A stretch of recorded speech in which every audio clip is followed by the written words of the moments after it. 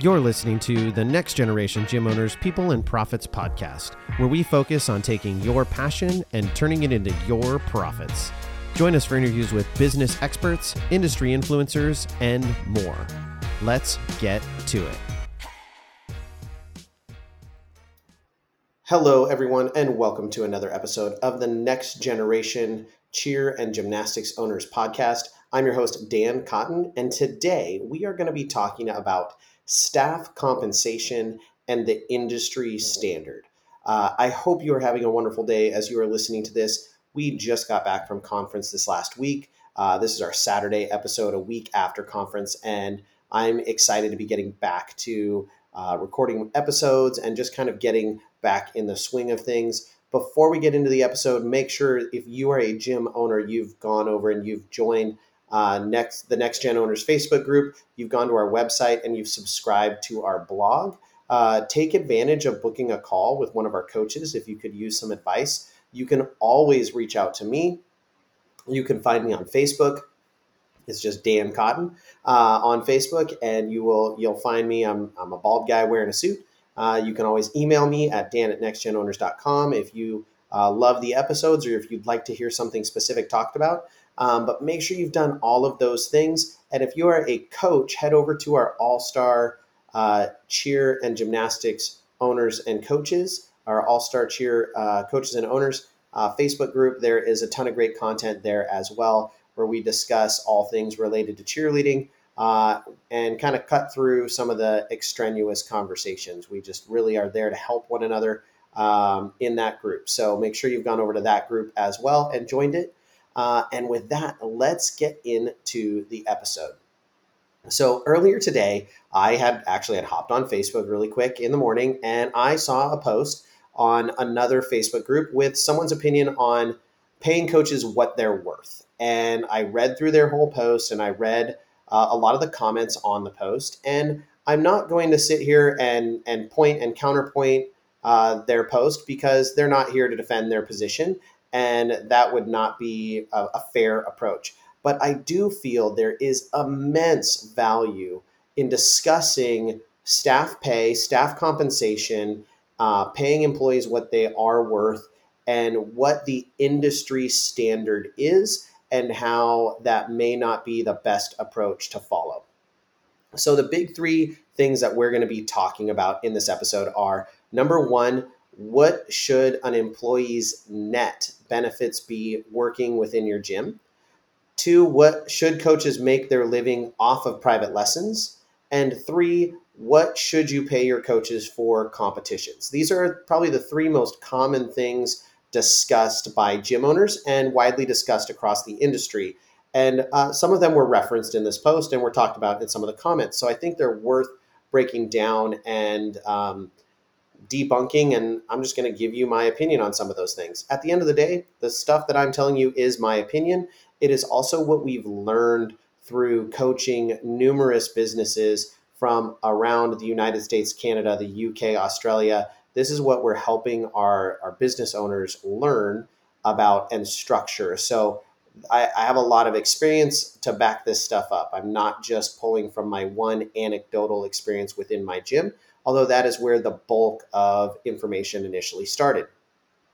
So what should your net employee benefits be? What all should they be getting working for you? So the first thing is in terms of pay, right? Paying employees what they're worth was the assertion in this post. And there's a number of ways to look at that. Should your employees be paid hourly, or should they be paid salary? Well, there are a lot of considerations to make there. When you are paying someone hourly, are you getting the most bang for your buck? Or do you have higher expectations for them that go beyond the hourly employee? So me personally, and we've done this both ways, I don't think that the average cheer coach for an all-star cheer team, most of the all-star cheer coaches out there really are not performing the duties of the standard hourly employee. It is not the basic check-in, check-out job, where there are definitely hours that you are working, that you are expected to be engaged in work, where you are not necessarily in your normal shift, your normal working hours, which is why especially for anyone who is kind of in a head coaching role, someone who is going to have to answer parent phone calls, respond to text messages, write emails, do those things in their non-normal working hours. It might be better to put that person on a salary that is commensurate to the amount of time you expect them to work. Because if you're simply paying them, $9 an hour, which is not remotely what our minimum wage is, but let's say you're paying them a minimum wage just for the hours they're at the gym, is that really fair to then expect them to do all of the things you may be expecting them to do outside of the gym? So it may make more sense to look at a salaried position, or set it up so they can submit the hours that they're working outside the gym. The risk of that is that then they can work a bunch of extra hours, and it makes it very hard for you as an owner to budget and make sure that your staffing is staying within the correct budget, because they can willy-nilly say, well, I decided to watch cheerleading videos for 5 hours and that was me working, and therefore you need to pay me. As opposed to, they chose to watch cheerleading videos for 5 hours because they love cheerleading.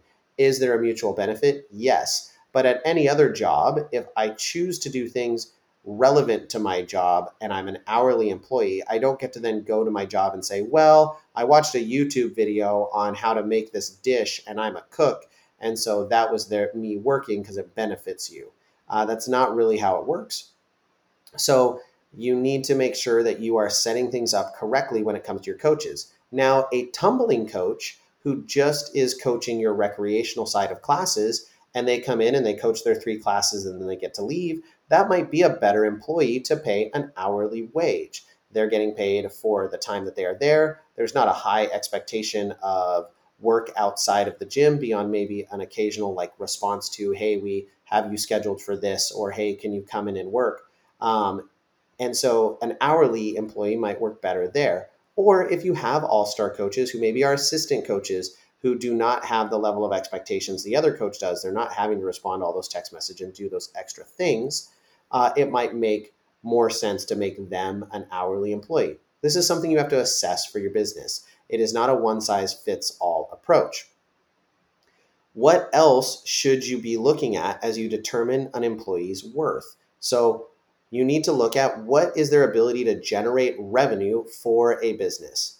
On average, an employee should generate anywhere from 5 to 10 times what their pay is for a business. Now, as an employee, it's easy to go, well, gosh, that seems upside down.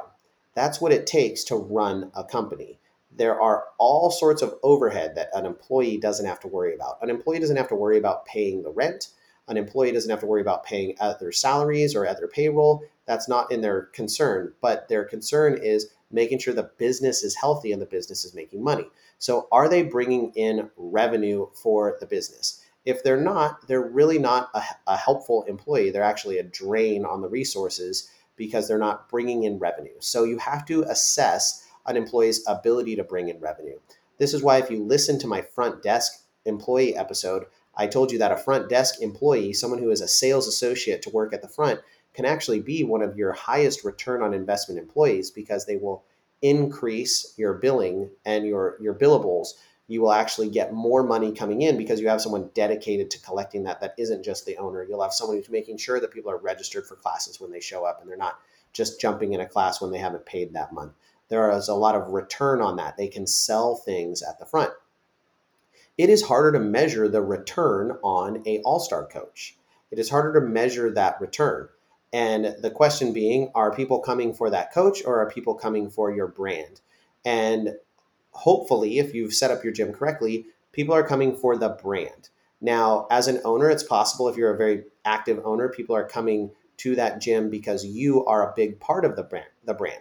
I would say that's actually where my gym currently is. There are a lot of people that come to our gym because Tori and I coach the teams and we are actively engaged. So we're a part of that brand. But they also come to our gym because it is our gym, and our brand and our culture has permeated across all teams. So it is not all about us being the coaches. And there are a number of very popular programs that big name programs that it is not all about the owner now coaching. People don't expect to be coached by the owner of California All Stars when they are at every single location. Now, each location may have their kind of flagship somewhat famous coaches that people know who they are, but that's not the be all end all. There are teams at every level that aren't always coached by those coaches. So how do you measure that? How do you measure a coach's value? Well, I would tell you from a business perspective, you measure it based off of retention and lack of additional work they create for the company. On top of that, are there athletes taking additional classes? Are they athletes who are excited to be a part of the program? Are they bringing in new athletes? Are they happy clients? Or are they just clients who win at competitions, but they hate their lives? Those are some things that you need to assess. If you have a low retention year to year, or you're not building your program year to year with those coaches, then they may not actually be benefiting your program the way they think they are. And so that is an assessment that you need to make as an owner in determining someone's value. And if someone brings in value to the business, and I'm talking they bring in revenue to the business, then they are absolutely worth compensating in a fair and even aggressive way, because there are other companies that may offer them more money. You also need to look at what is their responsibility. Are they a manager? Are they a director? Do they have to oversee multiple teams? Do they oversee your all-star program? Do they oversee your tumbling program?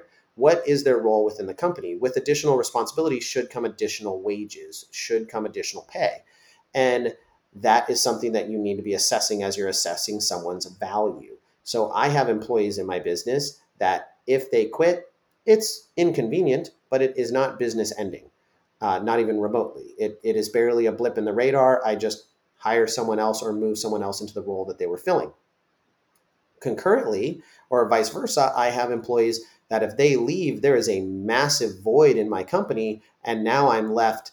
I'm left missing out. I have a huge hole to fill, and I will potentially lose revenue simply because that person isn't there, because they're not able to execute the things that I needed them to execute. So you have to look at the responsibilities that someone has and how integral they are to your company. Unfortunately, the reality is that good coaches are hard to find. Good coaches are hard to find, but coaches are not impossible to find. Now, it depends on your demographic. It may be harder in certain areas, but there are lots of great coaches out there. They are hard to find, and they are hard to get committed to a program. But people who are motivated and willing to learn exist. People who want to do this job do exist, and those things can be trained.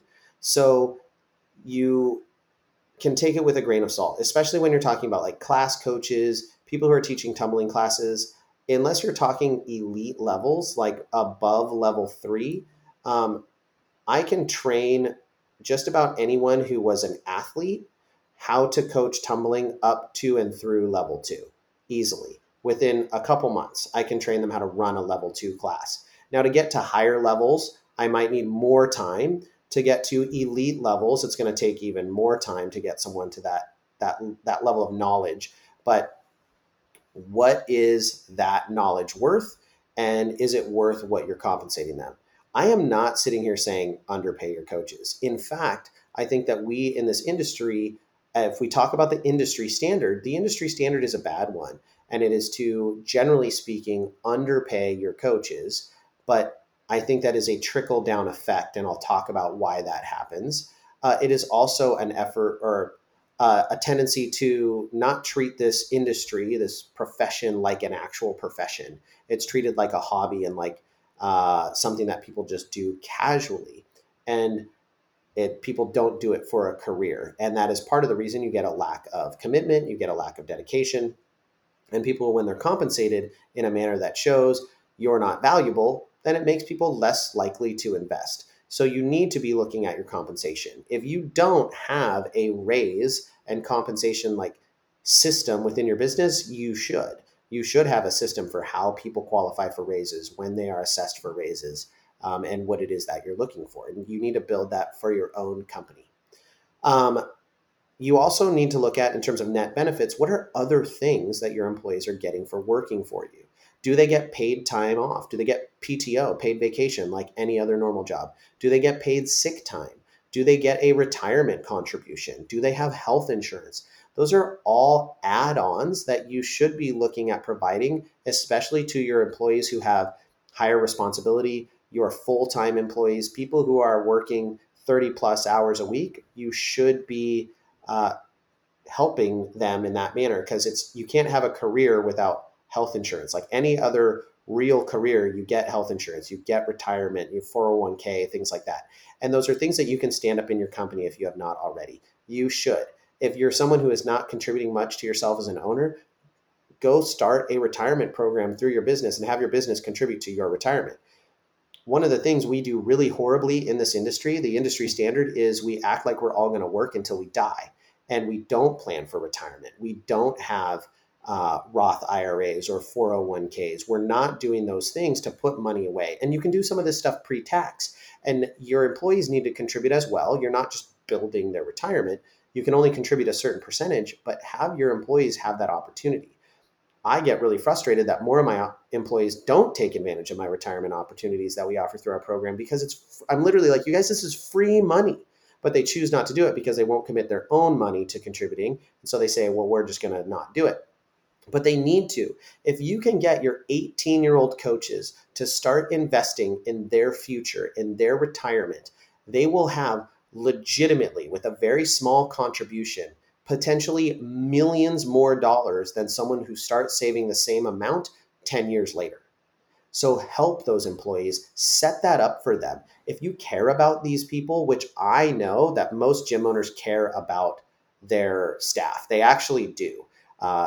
Gym owners stay up at night thinking about their staff, wanting their staff to be happy. Yes, there are bad gym owners out there, but the majority are good-hearted people who want to provide for their gym. They want to provide for their staff. They want to provide for their clients, and you're carrying that stress with you. So these are ways that you can give them benefits. Additionally, any of these benefits, all of these things should be laid out in an employee agreement and a position agreement. Like, you should have employment agreements, and it should cover the next two things, the private lessons and the competition pay that I'm going to talk about. It should be listed out in the employment agreement so everyone knows what they're getting paid, because employees feel bad when they feel they're being taken advantage of and they were deceived. And employers feel bad when they feel they are being taken advantage of and not getting what they thought they were going to get for paying an employee. So having those employment agreements sets the standard and makes it very clear of what the expectation is. So if you don't already have employment agreements and position agreements, then that is something that you need to work on. And that's something that we work with our clients on in NextGen and help them build and help them put together using templates and advice. So it's totally doable. It is a freeing experience. Discipline will give you freedom in this manner. All right, moving to number 2. Should coaches make their living off of private lessons? So this is the industry standard. It is the industry standard that coaches do private lessons. They get paid. They get paid directly, or they get paid a really high amount, and they give the gym a very small amount. And it's like, this is the perk for working here, is you get to keep your private lessons. This 100% should not be the industry standard. And I know if you're a coach and you're listening to this, you're probably saying, F you, Dan, you only care about the business. And that's not true. I actually do care about the coaches, but it's my job to care about the business, because if the business doesn't exist, the coaches don't have a place to do private lessons. So they don't have a place to earn a salary. The kids don't have a place to train. So this is the industry standard, and it is wrong. In my opinion, it is 100% wrong. There are no next-gen owners that do it this way. All the next-gen coaches do not do it that way. And I come from the position of I've done it that way, and it was the wrong way for so many different reasons.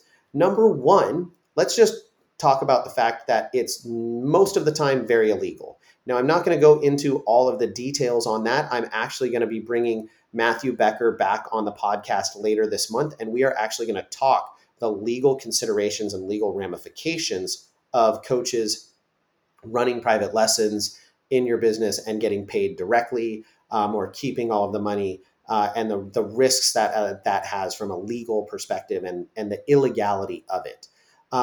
Because the industry standard is illegal the way it is set up. It is not legally done, and you as a business are exposed to a tremendous amount of employment liability and risk liability. Additionally, most insurance companies are not going to cover that as a liability. So if an athlete gets injured during a private lesson, if you say, well, my coach was operating as an independent contractor and they were getting paid directly, most insurance companies are going to say, well, then it's not covered. And then that employee is stuck holding the bag. And then the gym is stuck holding the bag because you can still get sued. Your insurance is just going to indemnify themselves from that lawsuit. So you want to be very careful in that manner as well, because it's not running through the company. Additionally, there is a significant tax liability there because most staff members are not responsible enough to set money aside for paying their taxes on that. And if they're making the bulk of their money through direct payments, they are potentially committing tax fraud. And if they get audited or they get themselves into a bad position, that's going to really, really hurt them.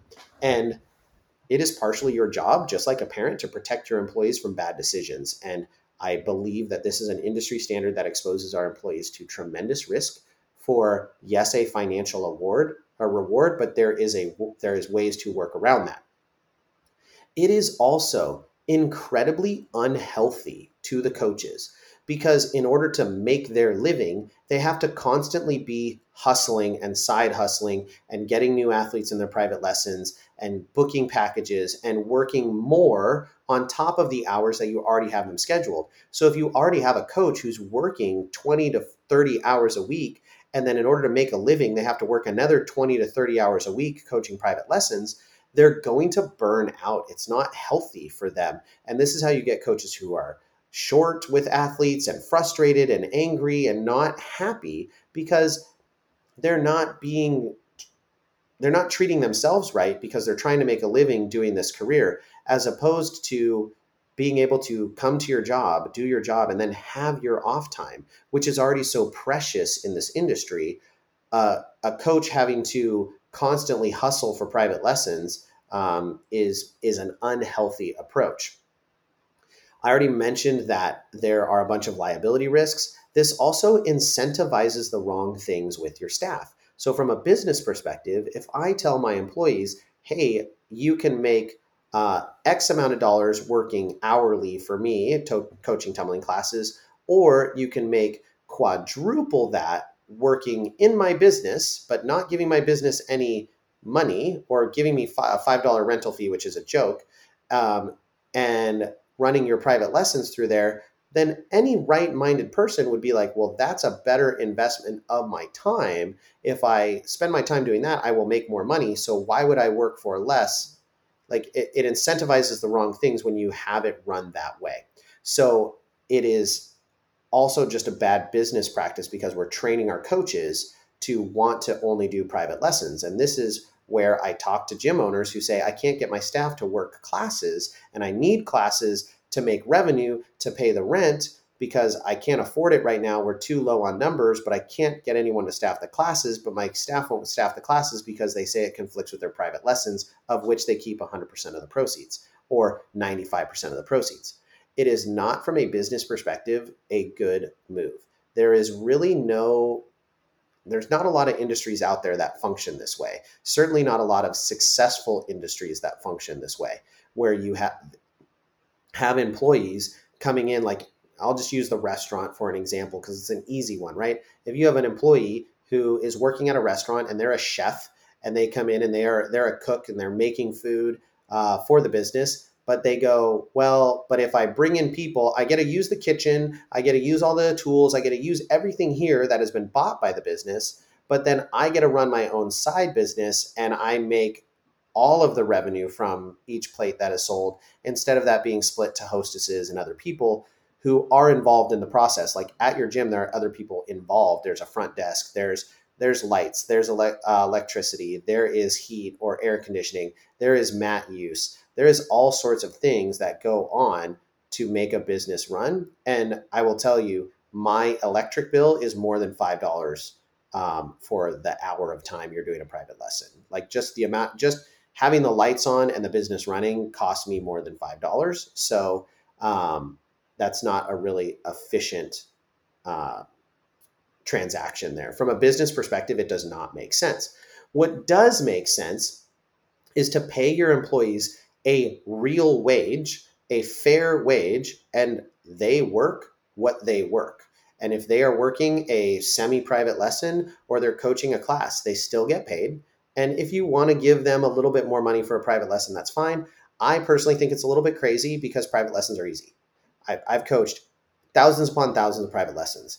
A private lesson is easier than coaching a 10-person class. It is an easier task because I just have to focus on the one or two athletes if I'm running a semi-private, or three. As I become a more skilled instructor, I can do a semi-private with three people and they get a lot out of it still. But you can, like, they're easy. And that's why coaches like them and like charging a bunch of money. But the whole concept of charging more money is because you're limiting, that person has limited hours and they're dedicating their limited hours to a specific individual or group, small group of individuals, which means that they can't bring in other revenue for the business or other revenue for themselves. So you have to pay a higher rate. But that doesn't make sense if the money is not flowing through the business. And again, that's just from a logic perspective. We're not even talking the legality perspective, which we'll talk about on another episode. So again, coaches, I'm sorry that you probably don't like what I'm saying, but on the flip side, I want you to hear me. I'm telling your owners that they should take the liability off of you. They should still use you to teach private lessons because they are a valuable thing. They should have more revenue come into the business and therefore should pay you a lot more. Is it going to be the same? No, but you're going to have stability. You're going to have reliability. Yes, there are months where you can hustle and make a ton of money in private lessons, but then you have those down months, right? You have those months like the holidays where kids are traveling and half of your privates cancel, or summertime where you don't get as many. But then you have your pre-tryout times where you can make a ton of money because every kid needs to get their back handspring a week before tryouts. So yes, you have your ups, but you also have your downs. Wouldn't you rather have consistency? So you can actually set a budget and you can actually make a fair living. So that is what I'm proposing. Is I'm proposing more revenue to come in through the business, but that then feeds you as an employee. If there is a healthy business that makes more money, there should be healthy employees making more money. If it is upside down and the business is making a lot more money and the employees are getting less or not getting raises, then that is wrong. And that is something that you as an employer need to be fixing. So those are some things that we talk to our coaches about, but you should be doing right by your employees. That said, I believe that having your employees make their living off of private lessons is not doing right by your employees or by the business. It's hurting everyone. The third one is, what should you pay your coaches for competitions? This gets talked about frequently. It's one of the most common questions that gets asked in our gym owners groups. How do you pay coaches for competitions? And I would say the industry standard is not a great one. I came up in an era as a coach where I paid to go to competitions. I didn't get paid by my gym. And in order to fly somewhere, in order to go to an away competition, I had to buy my own plane ticket and pay for my hotel, which is crazy because I was a college student and I really didn't have very much money, but I did it because I loved coaching and I loved my kids and it was worth it. Now, do I think that was right? No. Do I regret doing it? No. Do I think that my gym owner had any ill will in the matter? No. We were a tiny micro gym, a family gym that we weren't doing right. We weren't doing the right things from a business perspective. So we weren't as profitable as we should have been. We had athletes that owed money and those kind of things. And so it created problems for us. So what should you be paying your coaches for competitions if you're doing it the right way? Well, number one, you have to figure out, what do you expect from them? Do you expect your coaches to only show up and go to the warm-up room, like, hey, this is your warm-up room time, be there until your team gets off the mat, and then you get to leave? If that's not what you expect of them, then you need to factor in how many hours it is that they're expected to be there and expected to be working.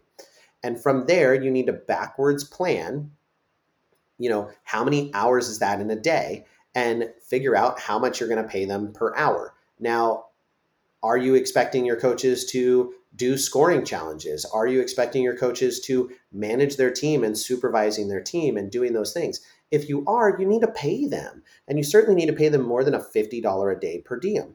Now, did I do it that way at one point in time? Yes. Can you set a per day, hey, you make $75 a day or $100 a day?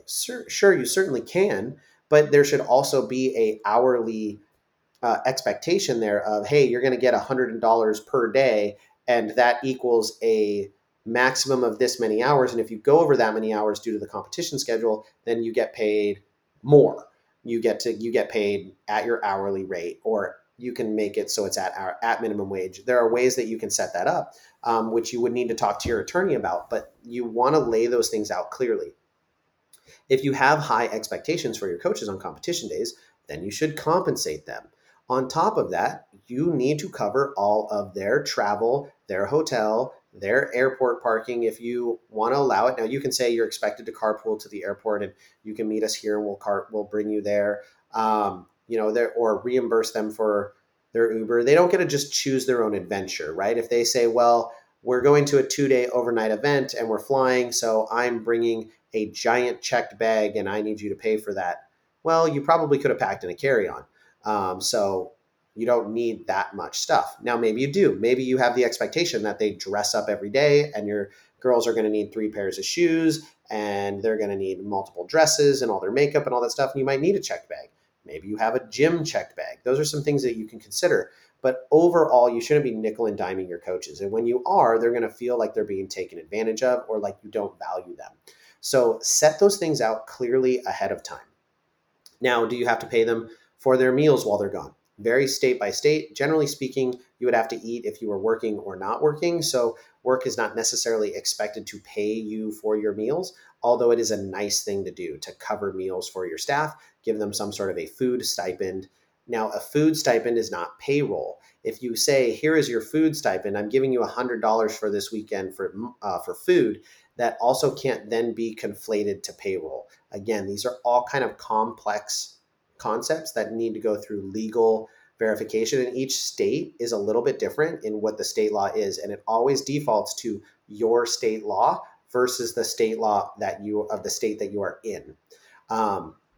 Some things are just kind of across the board, like if you have an employee driving to a competition and they're driving during their normal work hours, then you have to compensate them for their normal work hours. But that doesn't count for any passenger in the car. So it's just the person driving who's working. The passengers are just sitting, and so they could theoretically be asleep, which means you don't necessarily have to pay them on most states. So these are all things you need to consult your attorney on, and then you need to draft a very good employment agreement so you are clear with your coaches.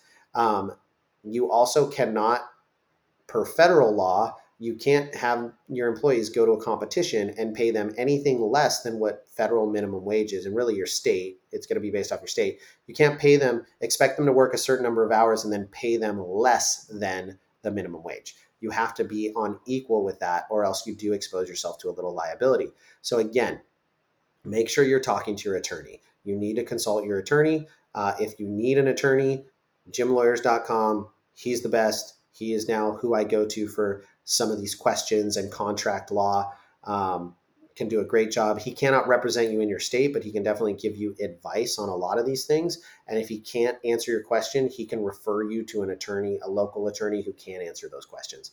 So Matthew Becker, gymlawyers.com is the man. He's who I go to for all of these questions. Again, to reiterate, pay your coaches in accordance with what you expect of them.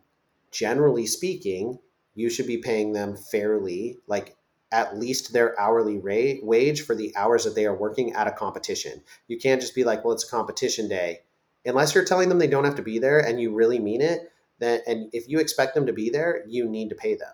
You, by law, are required to pay your employees anytime they are forced or suffered to work, meaning they are you schedule them to work or you allow them to work. So technically speaking, if an employee comes into your business and does a bunch of work without your permission and they say, I need you to pay me because I did that work, from a legal standpoint, you might have to pay them. And now you can terminate them for that, for working when they're not allowed to, but from a legal standpoint, you may be in a position where you are forced to pay them. So make sure that you have everything clearly laid out in your contracts and your employees know what's expected of them and you know what you expect of your employees. It will make for happier owners and employees across the board. All right, we've been going for a long time. This is probably the longest just Dan talking episode. I'm not even done. So planning what to budget for employee pay is a huge consideration for every business owner. Like, it's massive. If you own a gym and you need help, then this is something that NextGen can absolutely help you determine and budget, track your spending, get a higher return on investment of what you're paying your staff, and retain more great staff. It is important to treat your staff well. I have an episode on retaining your staff, and I'll do another one. It is so important. If you have great people, you want to hold on to them. So I agree with the premise of pay your employees what they're worth, show your employees that they're appreciated.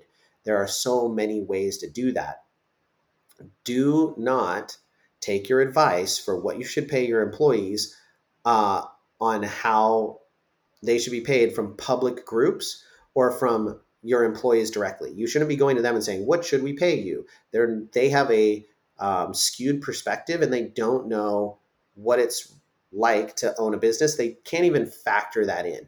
I've heard so many coaches be like, "I've run the numbers and I know that they can afford to pay me this." Well, it's unlikely you've run the numbers unless you've actually know what all the expenses in the business are. You haven't run the numbers. And to be fair, I work with gym owners who've been in business for 5 and 7 years, and they don't truly understand their numbers. So the number of coaches out there that actually do understand the numbers are very few and far between, because there is a lot of information that goes into that, much beyond doing the mathematics and counting. There are this many kids on teams who pay this much a month for tuition, and I make this, so therefore I know I could make this. That doesn't factor in any of the other considerations of what it takes to run the business. So don't take people who are hypothesizing on what it takes to run a business advice. Take the advice of people who actually know what they're doing and are currently running successful companies, paying employees a fair wage and doing it the right way. So if you want to talk about the real industry standard, though, the real industry standard of cheerleading is one where gym owners take out loans, personally guarantee leases, and get paid between 0 and 15 cents an hour. That's the industry standard that I see from the gym owners that I talk to. Are there gym owners out there making money? Yes, there are. Absolutely. There are ones doing it right. But the industry standard across the board, if you were to poll the entire industry, I would say that's the industry standard, is these gym owners taking massive risk, buying all this equipment, setting all this stuff up, and then paying themselves a fraction of a percentage of a dollar. This is the industry standard that absolutely must change. This is actually oftentimes why employees are paid poorly, because gym owners are sitting at home rubbing pennies together, trying to turn them into dollars and hoping that they can pay for everything they need to pay for and continue to pay their employees. Gym owners need to know how to run great businesses so they can pay their staff well, pay themselves, and provide for their program.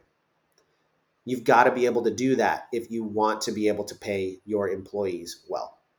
And just because you have a lot of kids, just because a gym has a lot of kids, doesn't mean they run their business well. It absolutely does not. I have talked to businesses who have hundreds of athletes and are hemorrhaging money, because sometimes with more athletes comes more costs, oftentimes comes more costs. And if your costs were not set up correctly, you're in a worse way. Like, let's say you don't budget correctly and your overage per all-star athlete is $10.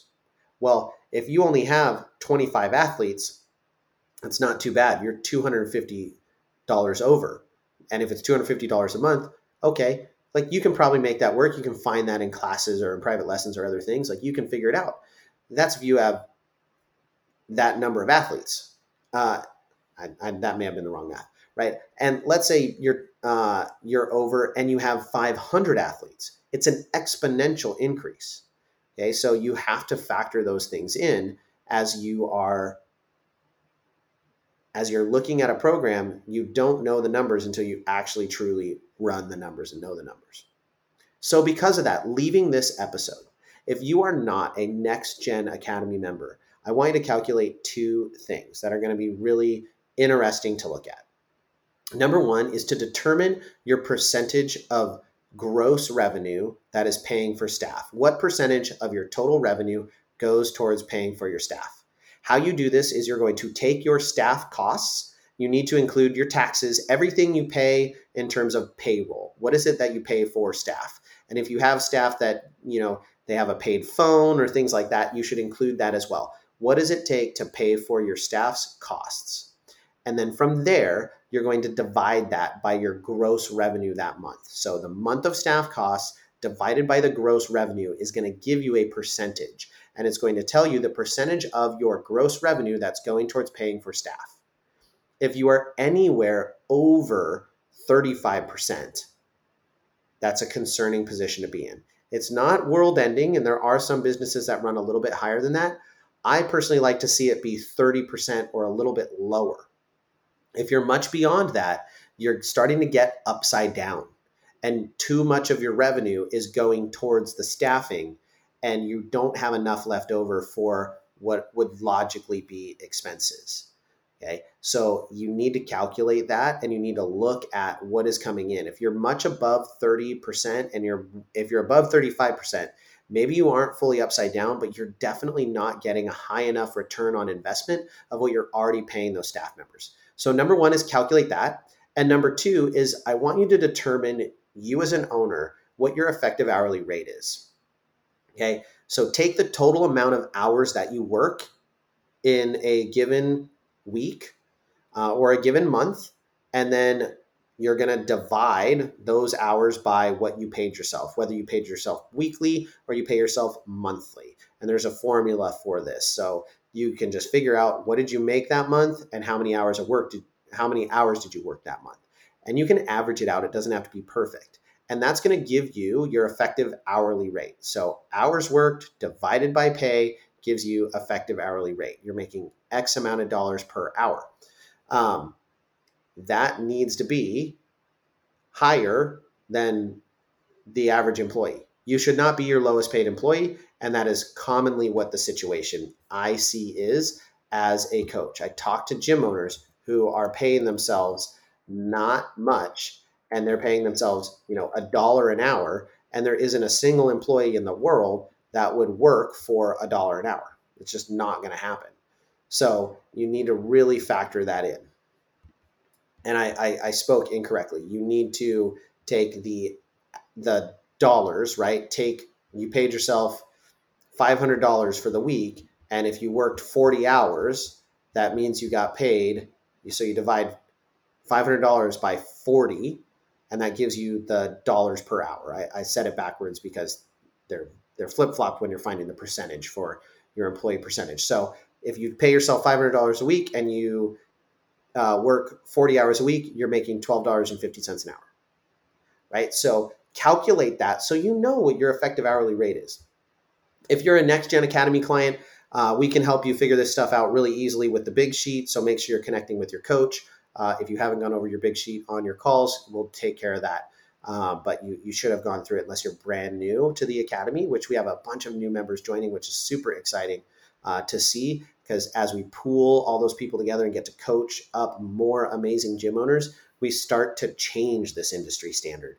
And I'm excited to see the change in the industry as we start seeing owners become successful and connect their passion to profits, and then have that trickle down and make it so in 20 years, we're seeing coaches making a true career coaching without being an owner, without having a side hustle, coaching at a gym and making it their career, and advancing up and becoming all-star directors and making a good salary, becoming class directors and making a good salary, becoming team gymnastics directors and making a good salary. Those are things we can change in this industry.